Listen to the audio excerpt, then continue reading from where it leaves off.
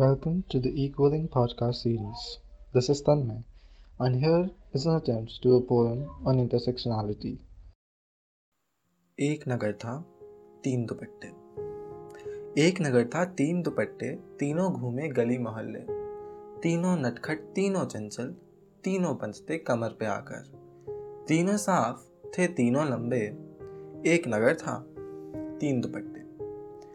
एक नगर था तीन दुपट्टे, तीनों प्यारे तीनों सुंदर, तीनों पढ़ते गणित की माया, थोड़ी घिटपिट तीनों करते।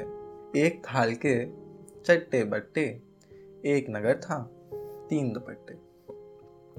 एक नगर था तीन दुपट्टे, तीनों साफ थे तीनों लंबे, तीनों बंधते कमर पे आकर, तीनों मिल गए खून में लथपथ।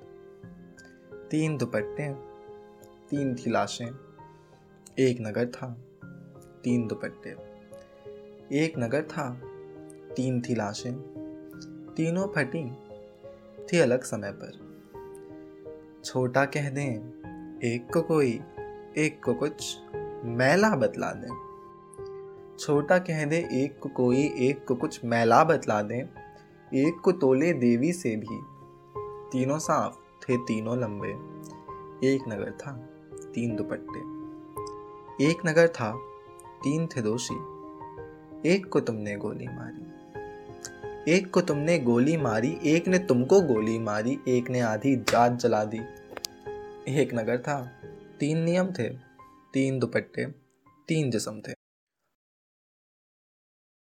आप कास्ट ब्लाइंड हैं, रेस ब्लाइंड है, रिलीजन ब्लाइंड है, अच्छी बात है।